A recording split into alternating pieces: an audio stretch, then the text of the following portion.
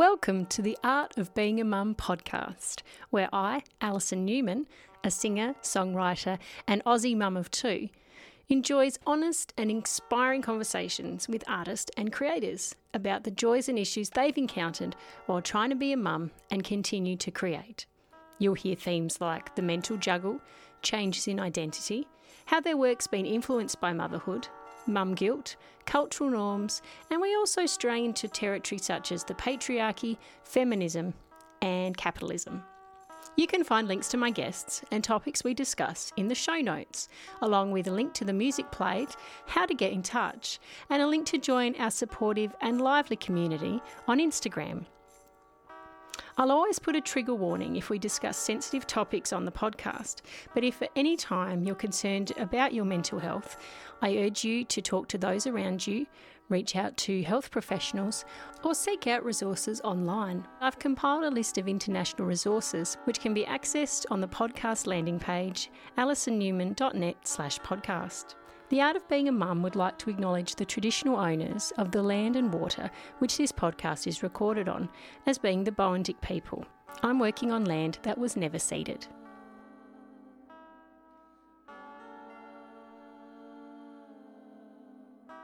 Hello and welcome to episode 100 of the Art of Being a Mum podcast. It is an absolutely amazing experience to say that I have stuck with this for 100 episodes and that I have been lucky enough to have 100 mums and a few dads hang out with me and want to share openly and honestly, and for you guys to listen. Thank you so much for being a part of this. It is such a wonderful experience for me and I hope it can continue. My work hours are getting a little bit more flexible, so fingers crossed there will be more podcasts to come. But of course, in the meantime, please enjoy my written article series, which is pretty much the same as the podcast, but it's completely answered by my guests. So I give them the questions, they write back the answers, and I collate them and put it into the website. So you can check those out at alisonnewman.net/articles. My 100th guest this week is Emma Stenhouse. Emma's an Indigenous artisan and Ngarrindjeri woman, and she's the mother of 3 children. Emma can be described as many things: Indigenous artist, weaver, printmaker, designer, and sewist. Emma's taking the first steps on her journey to belonging and becoming connected with her Ngarrindjeri heritage. Her work is predominantly inspired by nature and her connection to country, using elements of contemporary art and traditional iconography. Emma ignites the flame of love for country in other hearts and minds. A multifaceted creative, she explores diverse practices, and each piece is braided with learning, exchange between artist and viewer, a continuation of culture, and a platform for cross-cultural exchange. An experienced early childhood educator, Emma imparts her knowledge of culture, implementing programming including traditional Indigenous creative practices, guided by Gundjerama elders. A gatherer and sharer of knowledge, Emma uses this to guide her own journey. She builds capacity for others to learn and develop their own connections. Emma's story spans across 4 decades, across desert and sea, as she explores the challenges and monuments of her cultural growth, connection to country, and being an artist.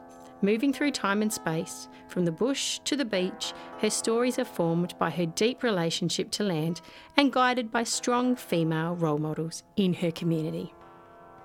Please be aware that Emma's episode contains discussions about the loss of a child. Throughout today's episode, you'll hear music from Indigenous Australians, our First Nations people, and this is used with permission. Thank you so much for tuning in. Again, it is such a momentous moment, such a moment to be celebrating 100 episodes, and I'm so thrilled that you're here, and I hope that you'll hang out with me again in the future.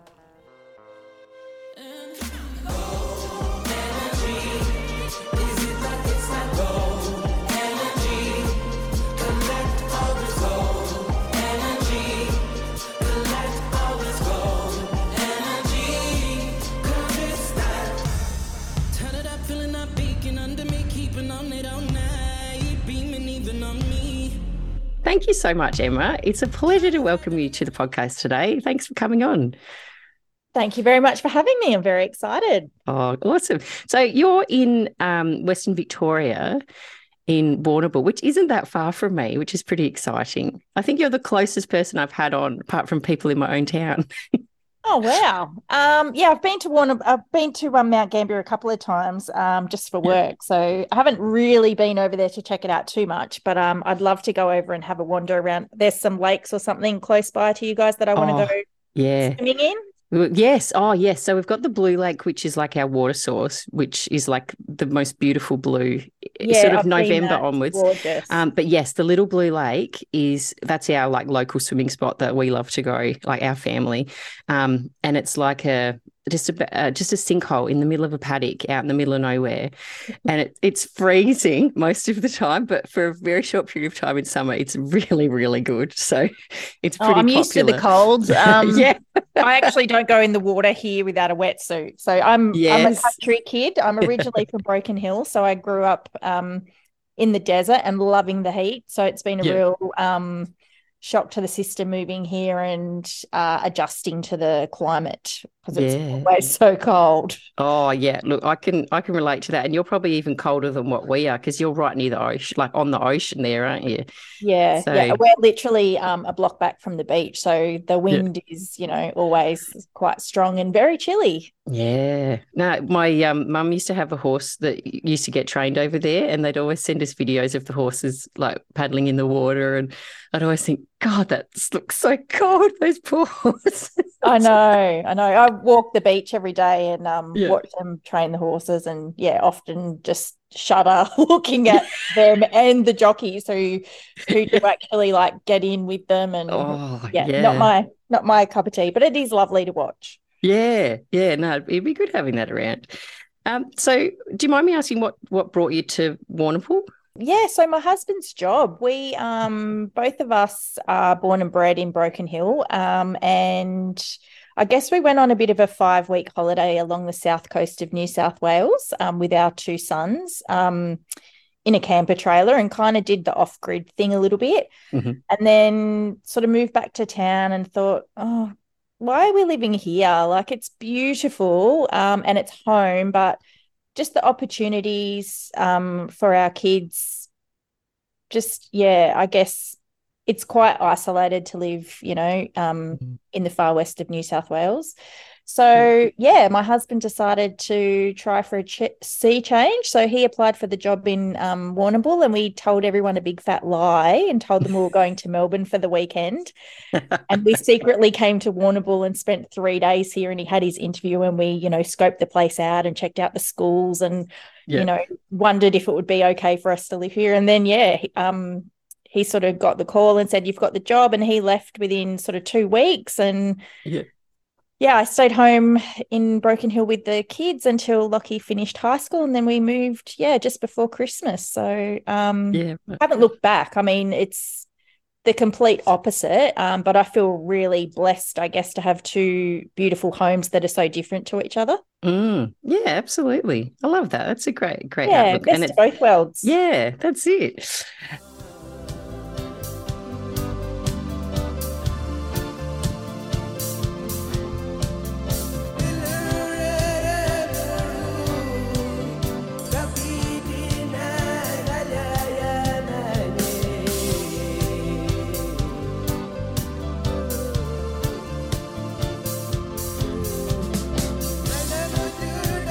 So you're an artist. Can you tell everyone what sort of style of art that you make and what sort of mediums that you use?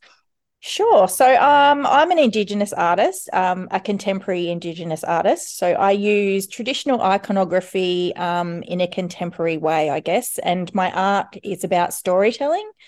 And the stories that I create, I guess, sort of speak to my journey in connecting to culture, but also the strong women that have guided me through this process. I guess I sort of always knew I was Aboriginal, but hadn't had that really strong guidance in my life up until I turned 40 and sort of went, Mhm. oh, this is missing in my life. So yeah, just reestablish those family connections and yeah, now really lucky to be a full-time artist. So as far as my artwork, I paint with acrylics, but I can't limit myself. I like to have a go at everything. So Yeah. I've been making my own ochre watercolor. That's sort of been happening the last couple of weeks.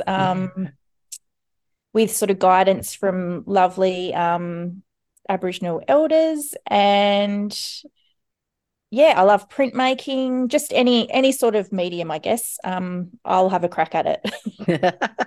Well, that'd keep things interesting, though, wouldn't it? Like if It you does. sort I of, don't get yeah. bored at all. Yeah, yeah, absolutely.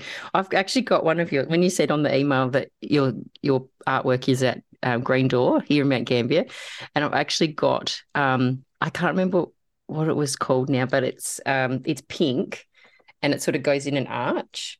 Oh, yep. And there was a blue one that was kind of similar. And yeah, unfortunately, I'm not in the normal place I am for recording. You'd be able to see it behind me, which would have been really cool. Oh, I'm very grateful to Annie. She's been a wonderful support to me, but not just me. I mean, female artists in general. She has just really helped us all, I guess. Yeah, put ourselves out there a bit more and have that sort of just that kind support. She's just such a lovely, warm person and really genuine. So yeah, I do feel really lucky, and I know sort of some of the other artists who have their work there feel the same. So very blessed. Yeah, shout out to Annie if she's listening. Oh dear.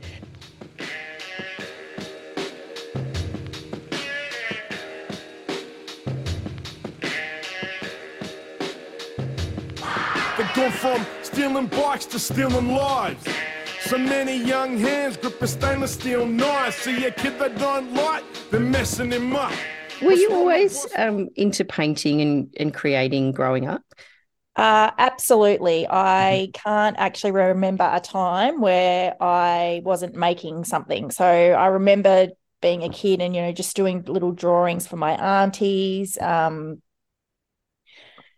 My nan was a dressmaker, so I love to watch her sew. And that's sort of something I had a go at, I guess, in my 30s. That became quite a passion for me, learning to sew and getting all my nan's old beautiful buttons and things like that, and just developing a real strong sort of sense of textile and pattern and surface design. And then I've went through another stage where it was all about screen printing. So I went and, went and did some courses and, I had a little shop in Broken Hill where I used to run screen printing workshops, and I'd teach, anyone, I guess, from sort of 5 years old up to 101.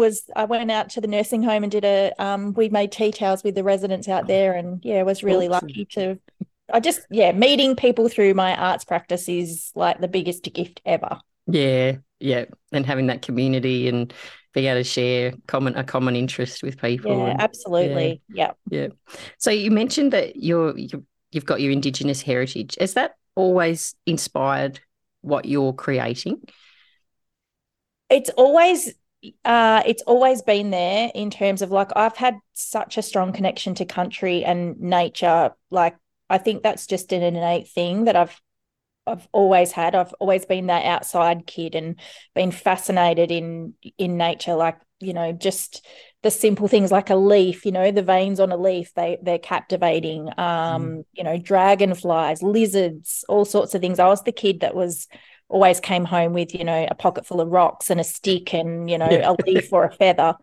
So just having that real connection to country, I think, and then sort of, in the last few years, really connecting with my family and learning about culture, but on so many different deeper levels. And just allowing myself to acknowledge that knowing that I've always had, but haven't had the guidance from family to help me explore that.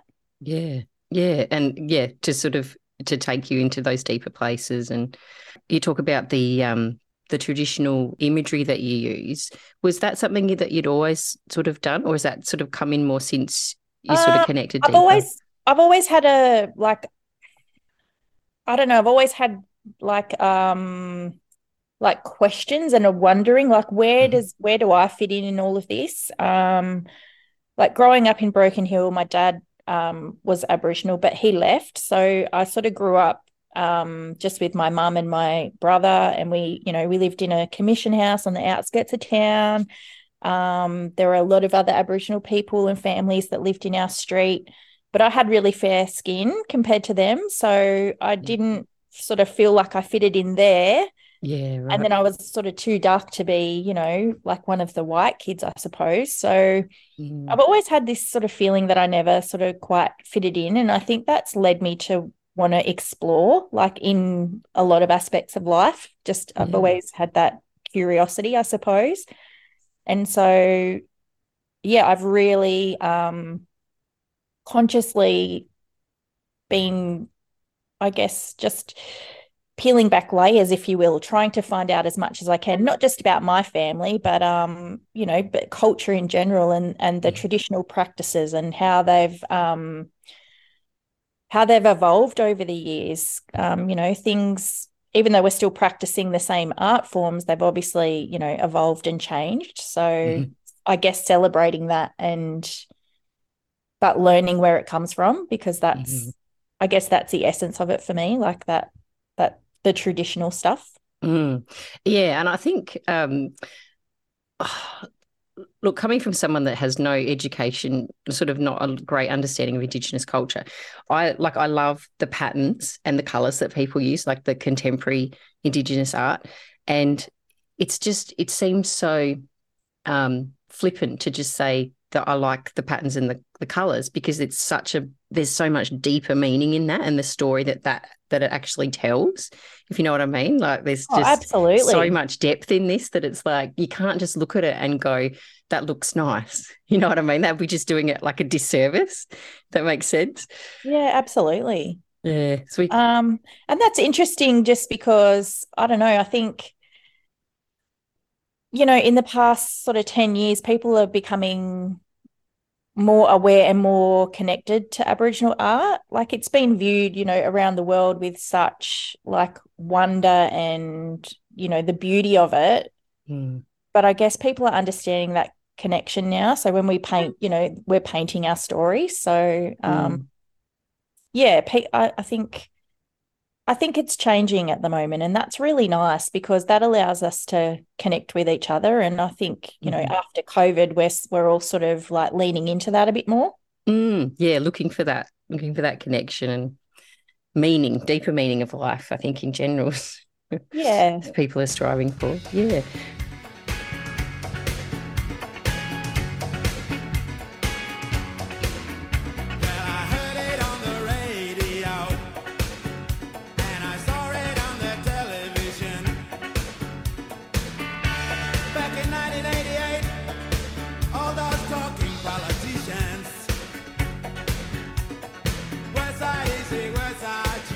So you mentioned your children briefly. How many children? You said you had 2 boys? Yeah, so I have my eldest is 18, and he's just finished high school, and I feel really old that I have an 18-year-old son and can't quite believe it because it's happened in the blink of an eye.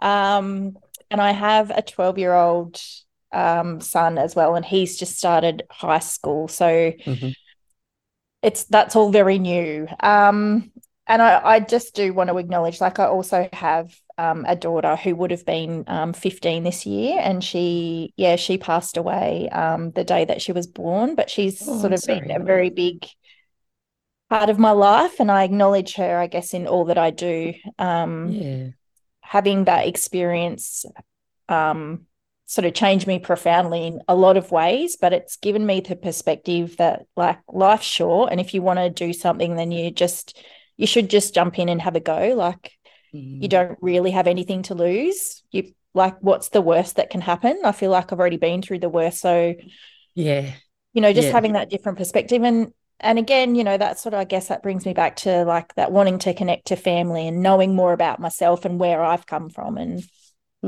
yeah, I'm sorry to hear about your daughter. That's thank you. but thank you for sharing it with Look, us too. it's a heartbreaking thing to live with. I guess all I can say is that I've tried to focus on the positive things that have come from that, like the beautiful relationships that I've have with other women and families who have been through the same thing.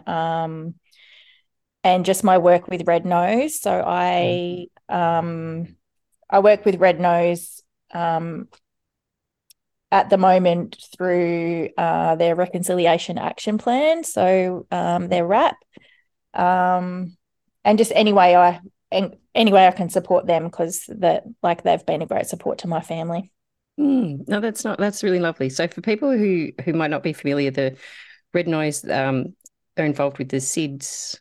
So they're formerly SIDS and Kids, yeah, right. And they amalgamated with SANS, which is a South Australian organisation as well. So they provide sort of education and support and wonderful programs, I guess, for families like mine who were quite isolated at that time.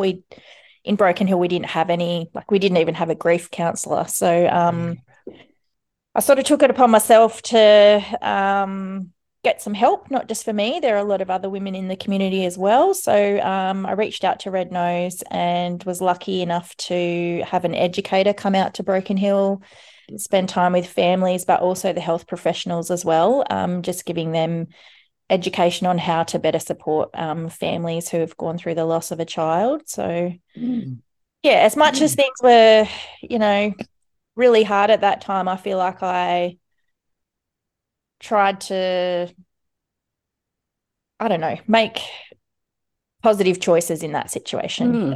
Sort of helped me get through that time.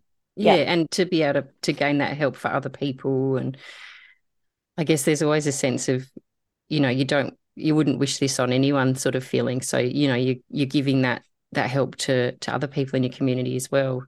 Absolutely. But also, I guess, we've come a long way. I have, in my family, I guess I was the third generation who had lost a child. So I had an auntie who'd lost a child, and my grandmother had lost children as well. So just knowing their experience and how, unfortunately, how it was dealt with, back in those days to how far we've come right now. And the work that I'm doing with SIDS and Kids is now about, getting education out to remote communities as well. So particularly, our remote Aboriginal communities all over the country who, just need a bit more support. And, it's a tricky thing. There's a lot sort of culturally that's, it's hard, like language, barriers, and just distance, I guess, and access to services. So that's something I'm very passionate about as well. Yeah, good on you for doing that.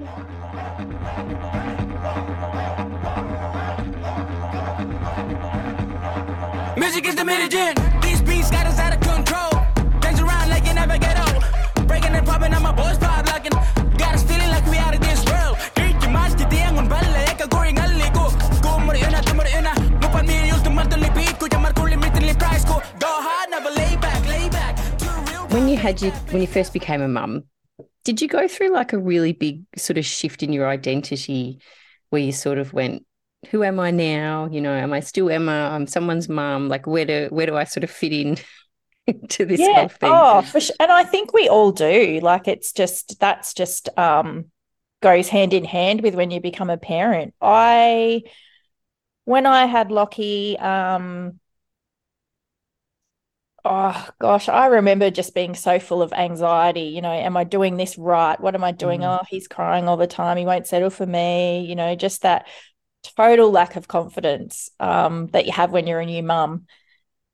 Even though, I had an amazing group of friends, and my mum was amazing. I had lots of support. But I found the first probably 12 months sort of quite challenging. And then, I don't know, as he got older and I felt like things got easier and I sort of found my way, I just loved every minute. Like Yeah. him and I had such a close relationship. You know, I stayed at home until he went to school. And then I studied early childhood education as well. Mhm. Because I just thought, well, I don't have the tools. So if I go and do a bit of study, that's only going to help my relationship, you know, with my kids. So, Yeah. and that's been a huge part of my life and still is like that, the education and that sharing with children is just, I don't know, they're just amazing. Like they just have that joy that we sort of lose as we get older. And working Mm. with them just keeps that sort of relevant for me. It's always there, that joy that they have, at that sense of wonder at the world. And hmm yeah, I I love can that. totally relate to that. I'm an early childhood educator. I work in a kindy at the moment, and it's like they just keep you so like grounded on what's actually important in life and what's happening right in front of you. Oh, You could just have, absolutely. Yeah. the worst thing might have happened this morning like at home, if, not the worst thing, but, the boys might have given me trouble getting them up. They didn't want to get up or they can't find their shoes or whatever. But at work, it's like someone finds a rock and that is like the center of attention. Like this rock, where did it come from? What is it? What does it do? Or, it just brings you back Yeah. to And these that's just basics. that sense of curiosity. And I think that's Yeah. why I've just been really passionate about early childhood education for like the best part of 15 years. It's played a huge role in my life. Yeah. And I'm really lucky now that I get to go and work in schools, sort of with my arts practice and sharing like my art techniques, and just, general art, I guess, techniques and different mediums, but coupling that with culture as well. Mm-hmm. And just they're like little sponges, like they have just, you share one thing with them and you know that that's the thing that they're going to go home and talk to their parents about. Like yeah, Yeah. it's amazing. It's so much fun. It is, isn't it? I just absolutely love it. I only came to the industry probably 10 years ago, and I just wish I had have found it earlier because it's just the best. It just keeps you just so, I don't know, on this other level of looking at life. I don't know. Oh, and they definitely keep you grounded as well. Like, Yeah. you can't, like, if you haven't been to the hairdresser for a little while and you've got some sparkles on the side, it's the Yeah. first thing they point out. Oh, geez, Emma, your hair's looking a bit strange today, or you've got Yeah. No, sparkles in your hair. Yeah, I know. nothing gets past them, does it? No, They're just so honest, absolutely not. so honest.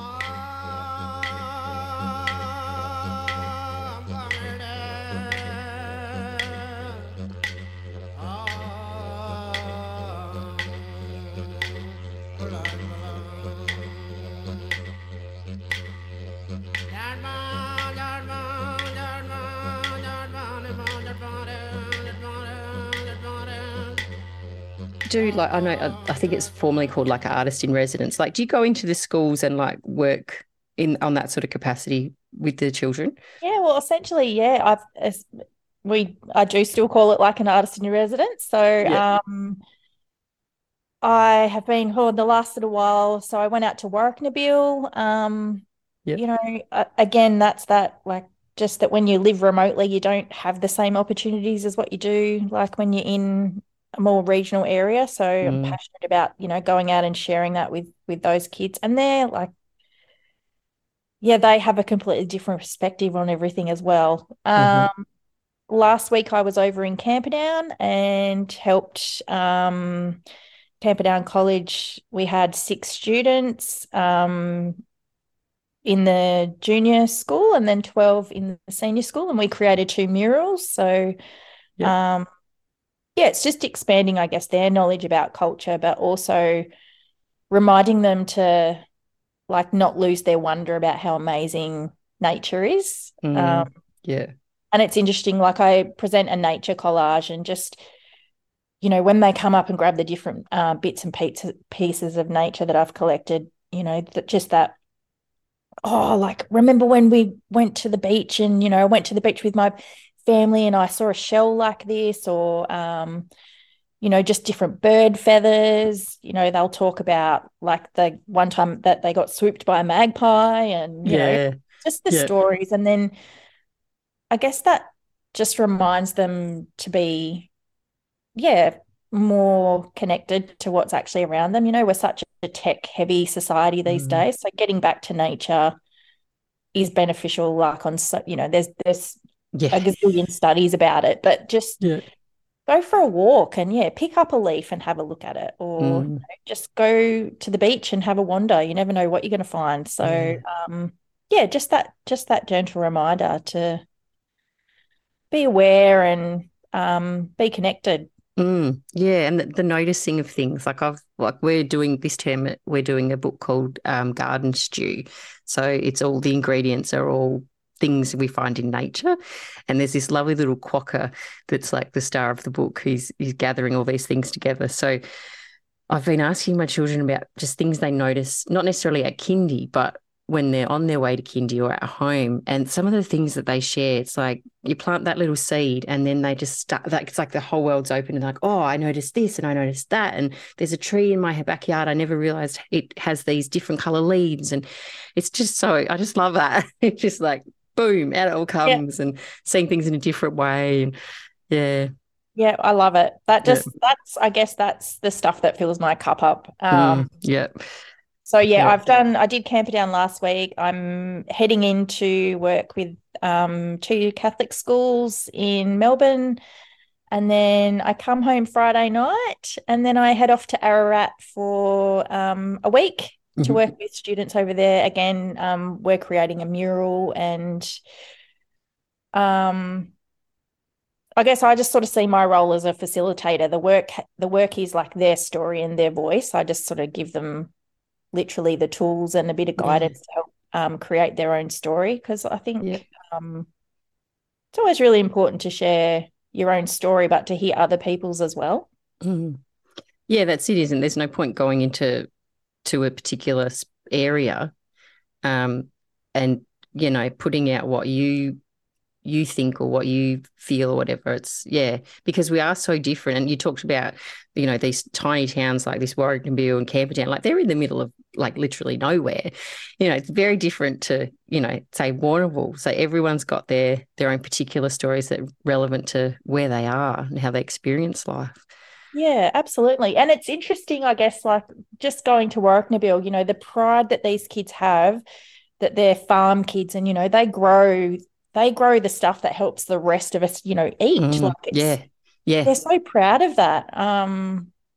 And even, in Camperdown, they all have farms, like they're on dairy farms, that they have whole industries, and they know so much about it that, I was like, oh, well, tell me, what happens here and what happens there, and how many times a year do you guys, harvest your crops? And and it was just amazing. And these little kids at kinder, their parents were bringing in bags of grain and chickpeas and stuff that they'd grown at their house. And it was fascinating, like really fascinating, like just to have that. Okay, it goes from like a dust bowl out here in Warrnambool on their farm to, like in our food.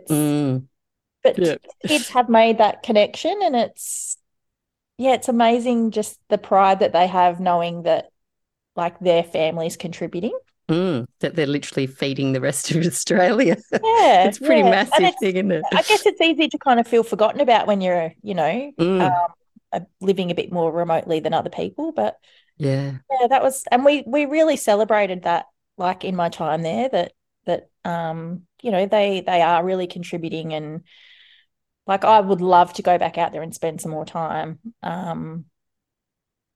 I guess for me personally, just learning from them. I mean, I've not grown up in that environment, so yeah. That's good, isn't it? And I do love that they're so proud, and they should be. It's wonderful. And I think actually a lot of city people could kind of learn a lot from them about, your food doesn't just appear in a box or in a packet. It actually comes from somewhere and from people working hard and, to see the other side of things.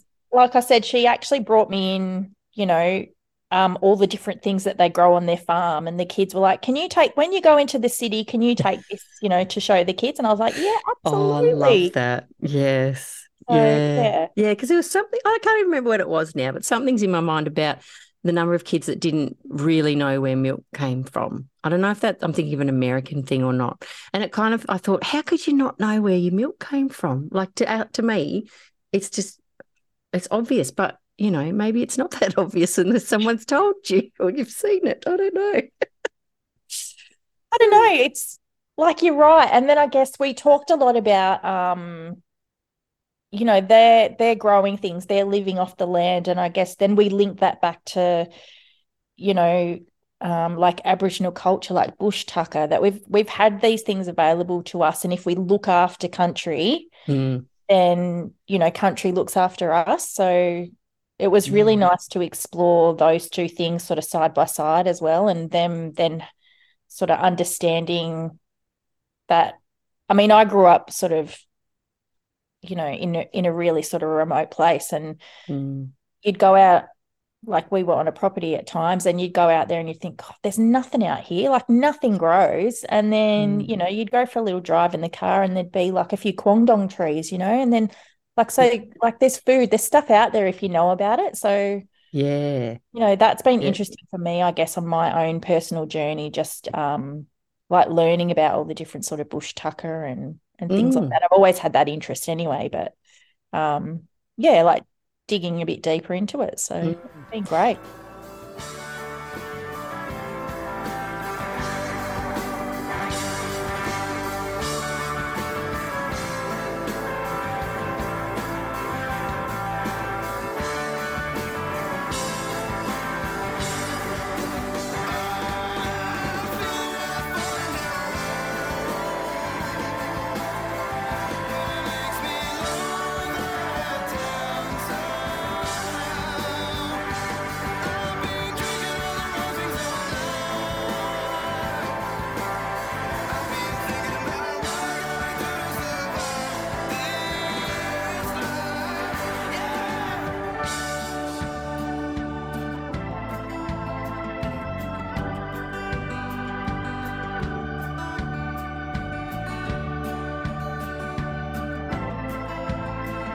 Yeah, and you mentioned before about your watercolors that you're making, your ochre watercolors. That would be fascinating too, like finding out what things make what color and that sort of thing. Yeah, and just I guess like the fascination in how it was made traditionally. So, like I go to a school and I'll say to the kids, what can you tell me about Aboriginal art? And they'll say, oh, they made paint from rocks. And I'm like, yeah, that happened, So do you know how that happened? And they're like, oh, yeah, they ground it up and they add a bit of water. And the second that you tell them that, like, it needs a binding agent, like it needs to stick together, and you tell them that, like traditionally we might have used animal blood or tree sap, the eyes go to bigger sources, and oh, how does that happen? And so just even in exploring like the traditional processes in my learning, I'm able to then share that with the kids as well. And I went to the Northern Territory last year and just was completely fascinated by the rock art, and just to know that, like, that's been there for 600 years, and that paint, that ochre has lasted, 600 years in a cave. Yeah. And yet, we can go and paint a house and within 5 years it's faded. So it's pretty amazing, isn't it? It's pretty amazing. Like, to think that those basic, elements of nature, and you're able to create something that lasts, well beyond our own years. And then it's amazing. Yeah. And I think, growing up being that collector, I've always like, there's a red rock, or there's a, that one's white, or, I actually have a collection of rocks, which is probably a bit odd for a 44-year-old. No, I can relate to that too. Yeah. And when you grow up in a mining town, it's it's just a thing. Yeah. It would just be part of your daily life, like just finding interesting rocks. It would just, it'd be great. Yeah, I know. It's weird. I quite often laugh that I like just innately am like a gatherer and a collector. And I think about my ancestors and the women who went before me, and that was kind of their role as well. And it's comforting, I guess, to know that, like, I'm still doing that, and that's going to be passed on in my family as well. That just that value in nature. Absolutely. I love that. I've got a thing like that, like with your rocks. Mine's feathers. I'm obsessed with Oh yeah, feathers. I'm And I've feathers as just, well. I don't know what it is about them, whether it's, I don't know. I love birds. I think birds are just the most amazing things. And I have my little favorites that come around to the house and whatever, and have a chat with the magpies and things. And it's like, I don't know. It's like you've got this, they're so unattainable because they can just go, and they can go wherever they like and they're free. And to just have a little piece of that is, I don't know, maybe that's why I can hold it close to me. I don't know. It's a funny I know thing. it's The a feathers. treasure. It's a treasure Yeah. because it's a moment in time that's just that moment, I suppose, isn't it? Yeah. Yeah. And you can't replicate it, as much as I try. I can't, And it's they never come interesting, back. like different mobs and stuff have different totems, and mine Mhm. is a willy wagtail. Oh, Um, that's so interesting because I've had a willy wagtail. Never before in the last 3 or 4 days has been at my front door with his beautiful little whistle. And I'm like, what are you here for? Like, that's well, very interesting, Emma. my family have explained to me that they're messenger birds. Yeah, And right. so like black and white, I guess, good messages, bad messages. When you Mhm. when you're a willy wagtail, you don't have a choice. You have to share the message, whether it's good or bad. That's Yeah, that's right. kind of your burden or your role, I guess. So Mhm. yeah, just fascinating. I love birds as well. Just fascinated by, Yeah. I guess again, that's another just a deeper learning that I've been lucky enough to have had shared with me. And yeah. Yeah. Just on birds, just slightly off topic though. Do you get currawongs over where you are? No, we don't. We Yeah, have right. the most amazing, superb fairy wrens, the little blue Oh, ones. yes. Yes, they're divine. But I it sucks love how them. only the boys get to be beautiful, don't they? And the little Oh, it's girls the have same got with peacocks. It's funny. Oh, yes, that's so I true. take peacock feathers in my little nature collage kit, and I always say to the kids, so these beautiful ones, are they the boy ones or the girl ones? And the boys like, oh no, yeah, they're the boy ones because they use them to attract the girl ones. Like yeah, they do. Like they Oh. show off for the ladies, and they just think that's hilarious. Yeah, I always find that interesting in nature that the boys get to be so bright and exuberant, and then the girls are brown. It's like, hang on a sec. Oh, it's I know we're funny. too busy, right? We're too busy. Oh I dear. don't know what it is. I have to show you while we're chatting, and Oh you're a yeah. feather. Um, my auntie sent me these. Um, Oh, they're magnificent. yeah, aren't they Oh, treasures? Like they are treasure. beautiful. So Um, yeah, I'll share with the listeners. They're red, black. What are they called? Black, red, black. Oh, you say it.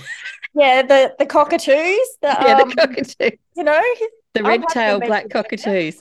Yes, the black Oh, dear. ones. Yes. Oh, they are the Um, most amazing birds. They are divine. so yeah, I'm Yeah. I'm like, oh my God, they're a treasure, but like Mhm. I want to use them, but then like they're Mm. too precious. You don't So want to use them. Yeah, I know what you mean. Yeah, I've got one like that, but it's the yellow one. We get the yellowtail ones. They fly yes, between, because we've got a lot of pine plantations yeah. here, and they fly between the plantations. And every afternoon they come right over the top of my house, and there's only about 4, sometimes 5, and they just call to each other as they're going. I'm like, oh, there they go again. It's just so special. I know we're crazy bird people. Oh, I'm sure there's someone else listening that gets this, isn't there? There's got to be. Well, I don't know. If you're I'll not, own you it should be. anyway. Oh I God, have yeah. no shame. I don't apologize for it. I love it. No. And I tell the kids about it at work. And last year there was one little girl who was just loved cockatoos. And I told her that my mum has a pet cocky. And she ended up just becoming so attached to this bird. Like I'd bring in photos and videos of this bird. And I said to mum, do you think we could bring her in for a visit? And mum's like, oh, I don't think so, Alison, because she can be quite moody. She's got a bit of a bite on her. Yes. Yeah. So we decided against that. But even, this year, even though that little girl's gone to school, one of her little friends often asks me, how's Cocky going? It's like, That's just so lovely that they Oh. remember. And because she's got such a personality, and in some of the videos, she'd just do the funniest things. And it's like, oh my gosh, she's just a cracker. She just loves life, that bird. And I think that's Yep, the they thing have about personalities. yes, that's what I was about to say. I think Absolutely. that's why I like them so much, because they do have distinct personalities, and they're just like people. Like they Yep. know what they like and what they don't like, and what people they like and what people they don't like. I love emus as well. I think, growing up, I was always like, oh, they're so beautiful. And then you go to Tower Hill here, which is Yeah. just outside of Warrnambool, and they're so used to people. They Mhm. sort of come right up to you and you think, oh God, they're going to like me, or Yeah. and for that second, that little bit of fear creeps in, and you're like, okay, I'll just put my hand up so that I'm taller than them, and that'll scare them away. And then at the Oh, same time, I'm like following them, hoping that they might like drop a feather or yeah. something. And, I did that recently, actually. It was my son, my eldest son, Alex. He loves emus. He's just got this thing for emus. Wherever we go, if he sees one, he'll just go over to it and just like obviously this isn't in the wild because they run away from us. But yeah, like where were we? We're on the Gold Coast recently at the Currawong. No, what was it called? Currumbin Bird Sanctuary. oh yeah, And there was this emu up there, and I was patting him, and I was hoping that one of his beautiful feathers would just fall you weren't out tempted to conveniently. just accidentally. No, I kind of got a hold of one. And I thought, no, Alison, don't do it. Poor bird. It's like my son's up at his face end, like distracting him, like trying to nick feathers. No, that wouldn't have been very kind. So no, I didn't do that, but I did cross my mind. Oh my gosh. Yes, I'm a forager. That's really funny. I'd be too scared. I don't take, I only take what's already dropped on the ground. what's already dropped on the Yes, ground. yes. No, that's very funny. Yeah, thanks for indulging my bird talk there. I Oh, enjoyed that's that. okay. That's fine. I've actually I've been painting emu feathers, like just so Yeah, inspired right. by them. Yeah. Just the little detail and how fine and soft they are, and Yeah. yeah, They're pretty amazing. Like, I don't know if people might have to Google them, but they are incredibly small. Like like you see this bird, but then when you take it, like they're like ostrich feathers kind of, where they've got like all the strands, but then on the strands, they're just so minute. I know. They're incredible, aren't they? Yep. Yeah. It makes me go blind painting them. Could have picked a simpler feather. So, and then it's okay, emu feathers and then dragonflies. So I'm just Yeah. Well, there's tiny little veins. detail. It's Yeah. all about the detail. Yep. Oh goodness.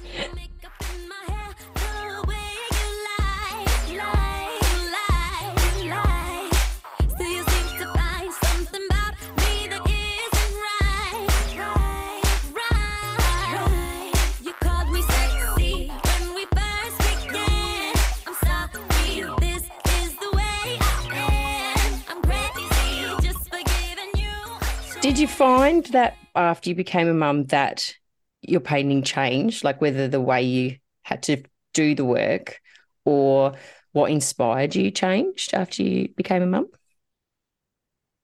Well, that's a good question. I think, I don't know, my poor kids, whenever I do something, it's just around them. Like they're just, yeah. So Yeah. at the moment, like we're in a small townhouse and I've literally got, 7 or 8 canvases on the go around me. So Yeah. they've always been surrounded by whatever I'm creating. So, whether it's sewing, when they were younger and I was screen printing, we would have fun doing it together. Like I feel like that they've always been involved in some way. Like, and I've really tried to nurture that in them, and I guess they're a bit older now and it's not really their thing, but that was a really strong connection for us to have, like when they were younger, that we did these things together and they were a part of whatever I was doing. And even now, like I'm making the ochre and stuff, and Fraser, who's 12, he'll come over and like, so what are you doing, I think I don't know. I think again, it's that I I just want to share what I'm doing with them. Like, and so then, yeah, they are a part of it as well. And it's hard when you work from home to separate those two things as well. Yeah. And I've been lucky that I have been able to spend a lot of time in my arts practice working at home. So, Yeah. yeah, I don't know. I think it's an inclusive sort of style, I guess, that I've wanted to include them as much as I can in whatever I'm doing. Yeah. Yeah, and teach them as well. I mean, they both can sew and awesome. probably could whip up a screen print if you reminded them how to do it. But that's not cool now. But at the time, yeah, I know what you mean. So they'll be able to darn their socks when they get older. They won't have to rely on anyone else. Maybe I don't know. I don't know. Some things might have gone in one ear and out the other, but anyway, skills for life, right? Skills for life. That's it. Yeah.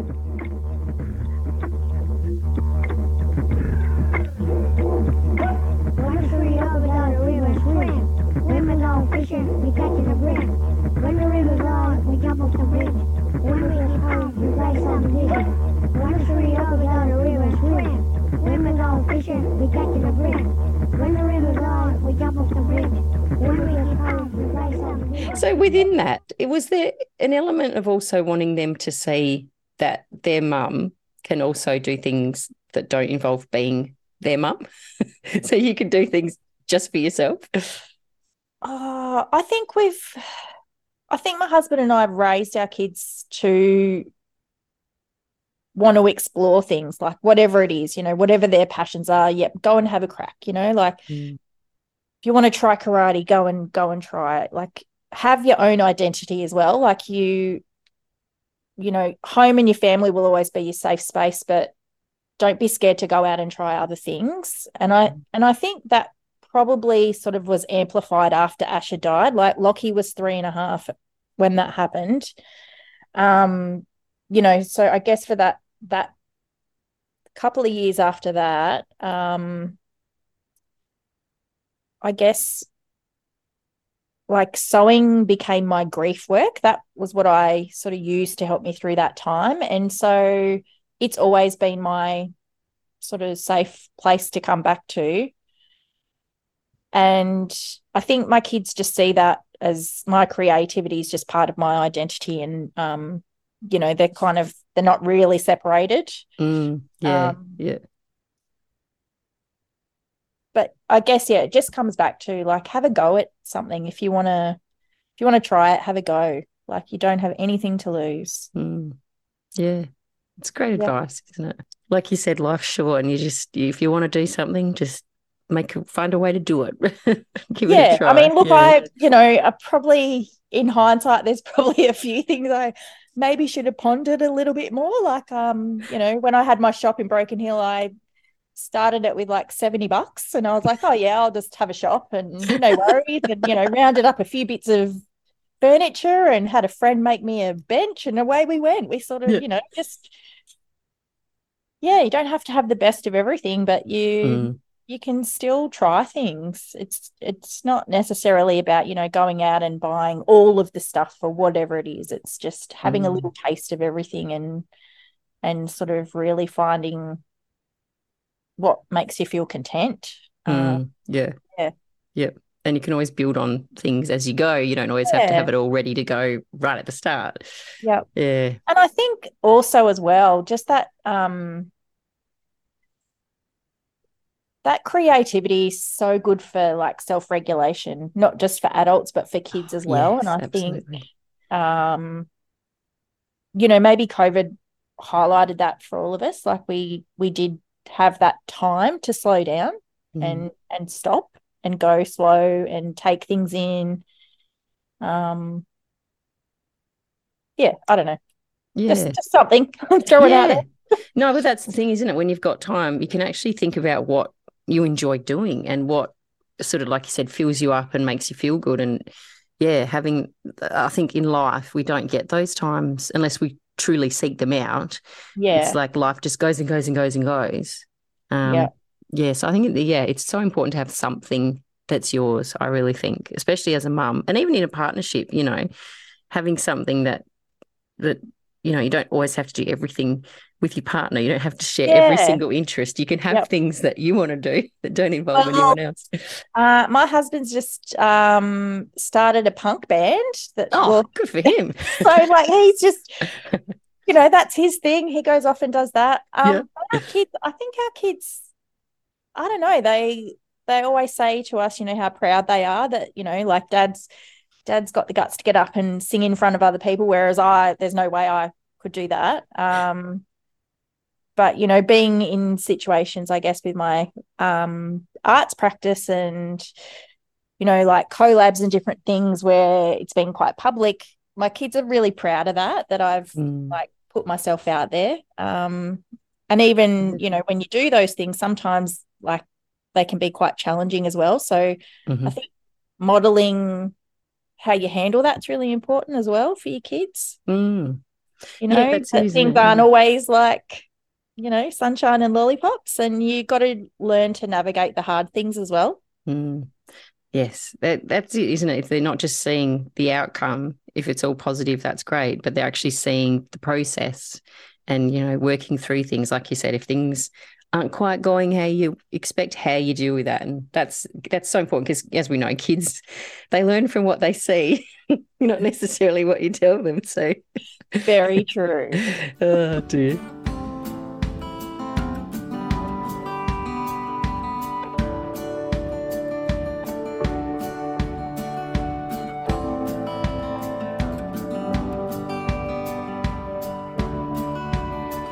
Well, I walked in here off the dirty mile, swaggered in with a prison style, aching bones and One of the things I like to talk to all my guests about is there's this concept of mum guilt, and I put that in air quotes because it's such a contrived term. Like it's a term that's been made up, I think, by Western society. Do you have any thoughts on mum guilt? It's almost palpable at times for me to like just that. I don't know. I guess in the last couple of years, I've really like traveled a lot for work, and I've been away. And last year, I was away a lot while Lockie was doing year 12, and I sort of thought, oh, I really need to be at home more.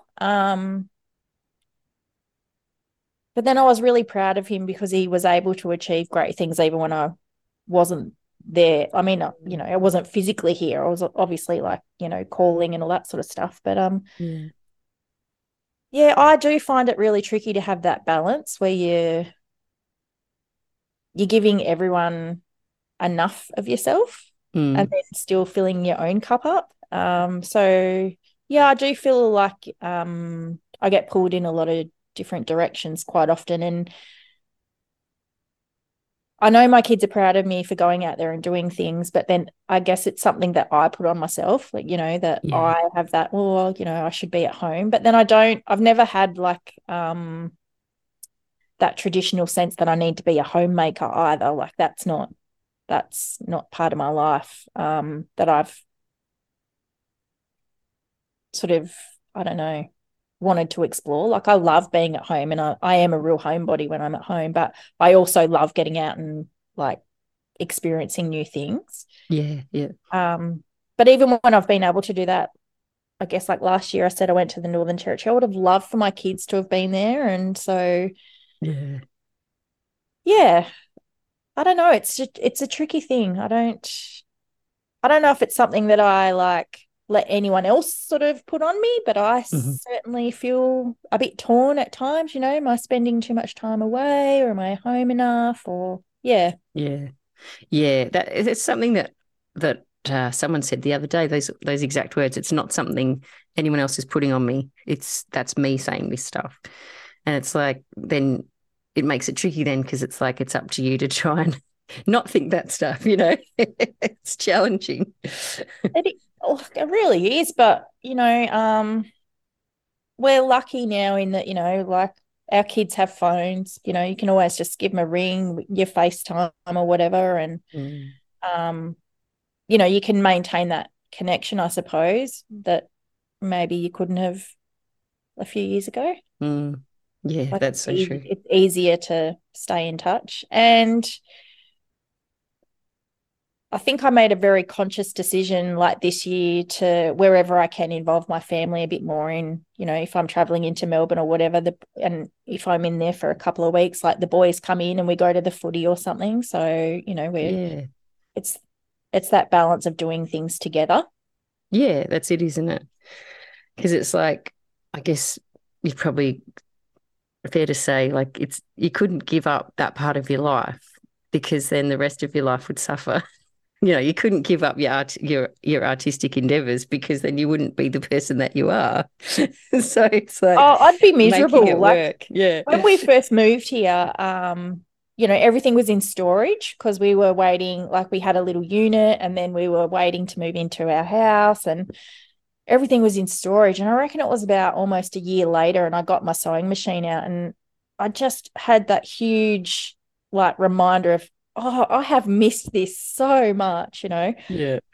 And I felt like my old self again. Yeah. Like, yeah, it's weird that just doing that thing that's always been there and that creativity just made me feel like me again. I felt like it had been missing. Yeah. Yeah. Absolutely can relate to that. Yeah.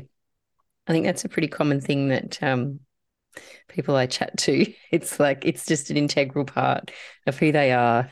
It's you can't separate. I don't think you can separate it when you're a creative. I don't think there is that separation. Yeah. Which makes mothering all the more difficult. It's like you've got half your brains in mum mode and half your brains in art mode and they cross over and then, one takes over and the other one takes over. Yeah, and that takes over your whole house as well when you have no room and you're painting on the kitchen floor. And I can't remember the last time we actually sat around our kitchen table and ate a meal together because it's literally covered in paintbrushes and paint and I've got canvases all over the place and, they just walk around stuff now. It's not even like, are you going to clean this stuff up, Mum? It's just like, oh, yeah, we'll just step over the canvas and moving right along. Yeah, that's it. But it's not like, when Fraser gets home from school, I usually like stop for an hour or so just to, wind down with him.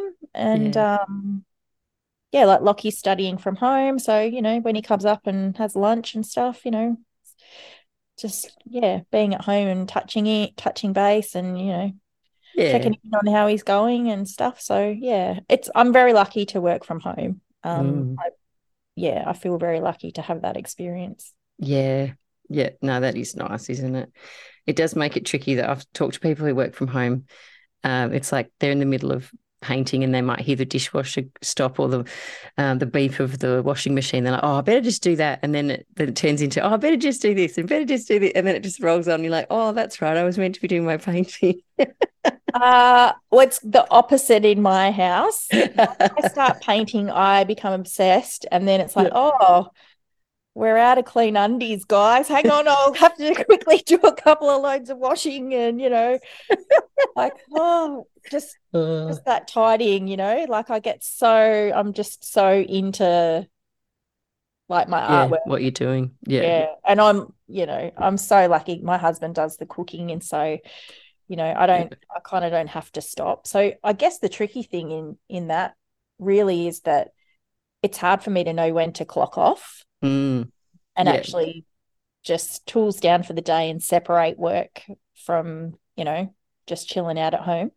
Yeah. I'm just sitting here, it'll be like, oh, well, I'll just do another coat on that or, I'll add a little bit here and then and it's time to go to bed. Oh, sorry, I haven't actually talked to my family tonight. Sorry, guys.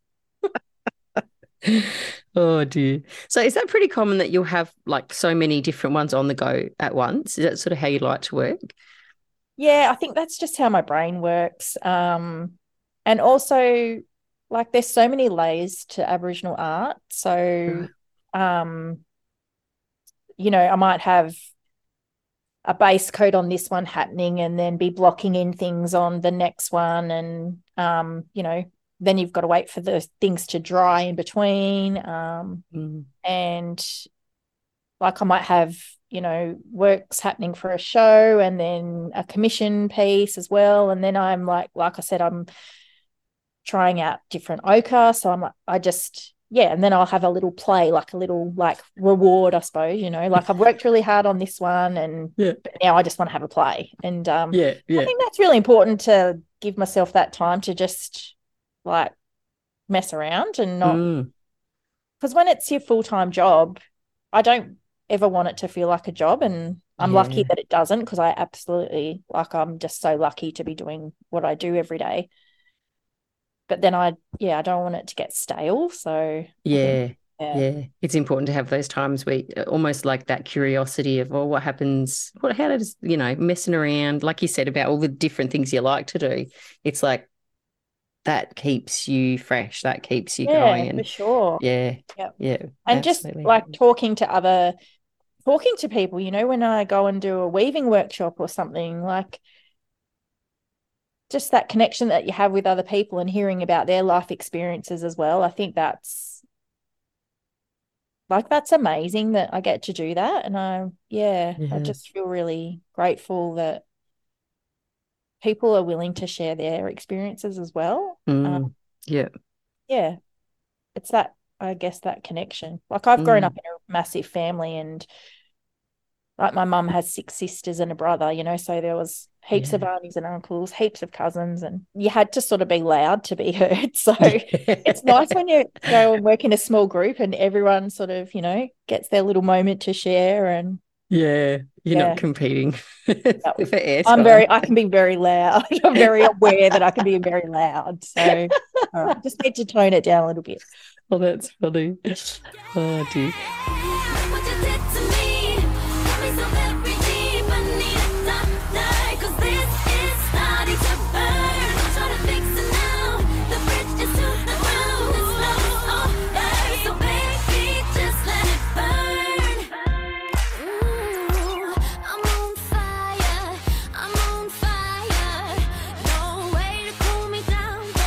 So you mentioned some things you're working on. Do you have anything specific coming up that you're working towards, like anything you want to mention that's coming up in the near future?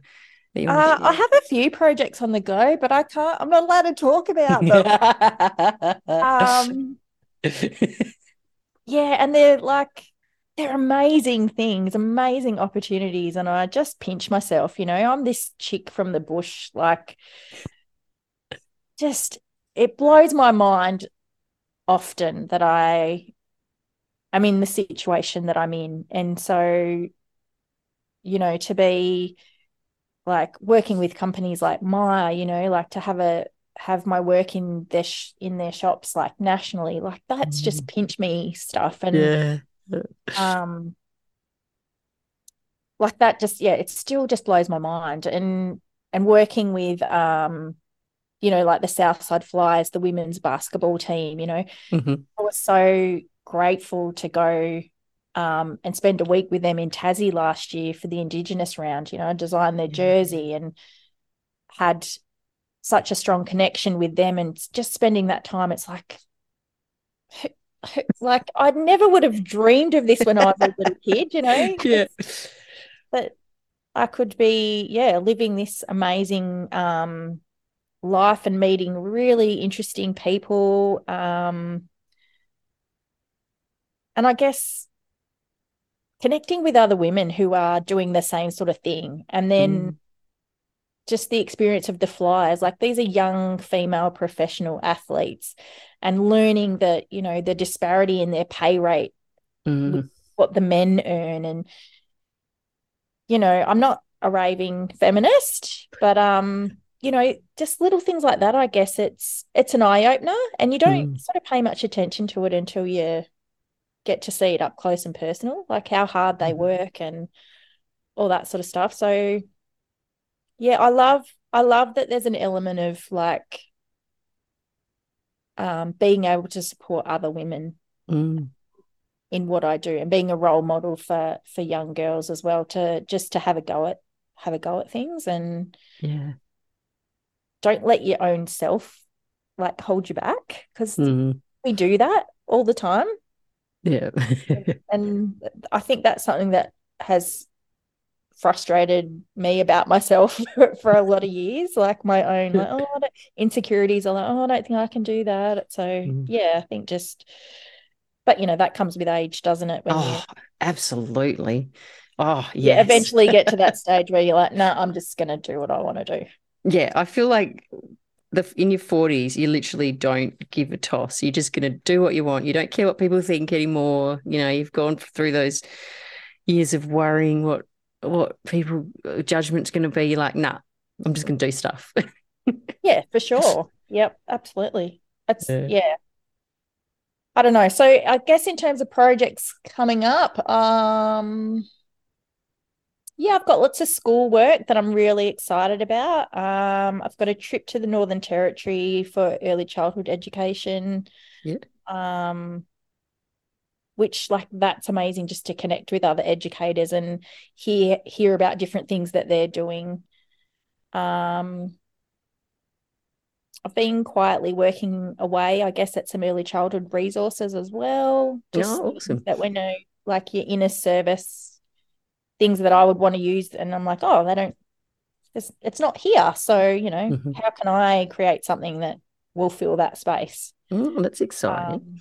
Yeah. The other stuff I can't really talk about. That's all right. Damn it. We understand. You just have to keep an eye on you. Are you on Instagram or Facebook? Where are you most active? Yeah, I'm on all of those things. On both, yeah.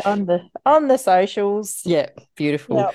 I'll put links in the show notes of all your socials and things so people can find you.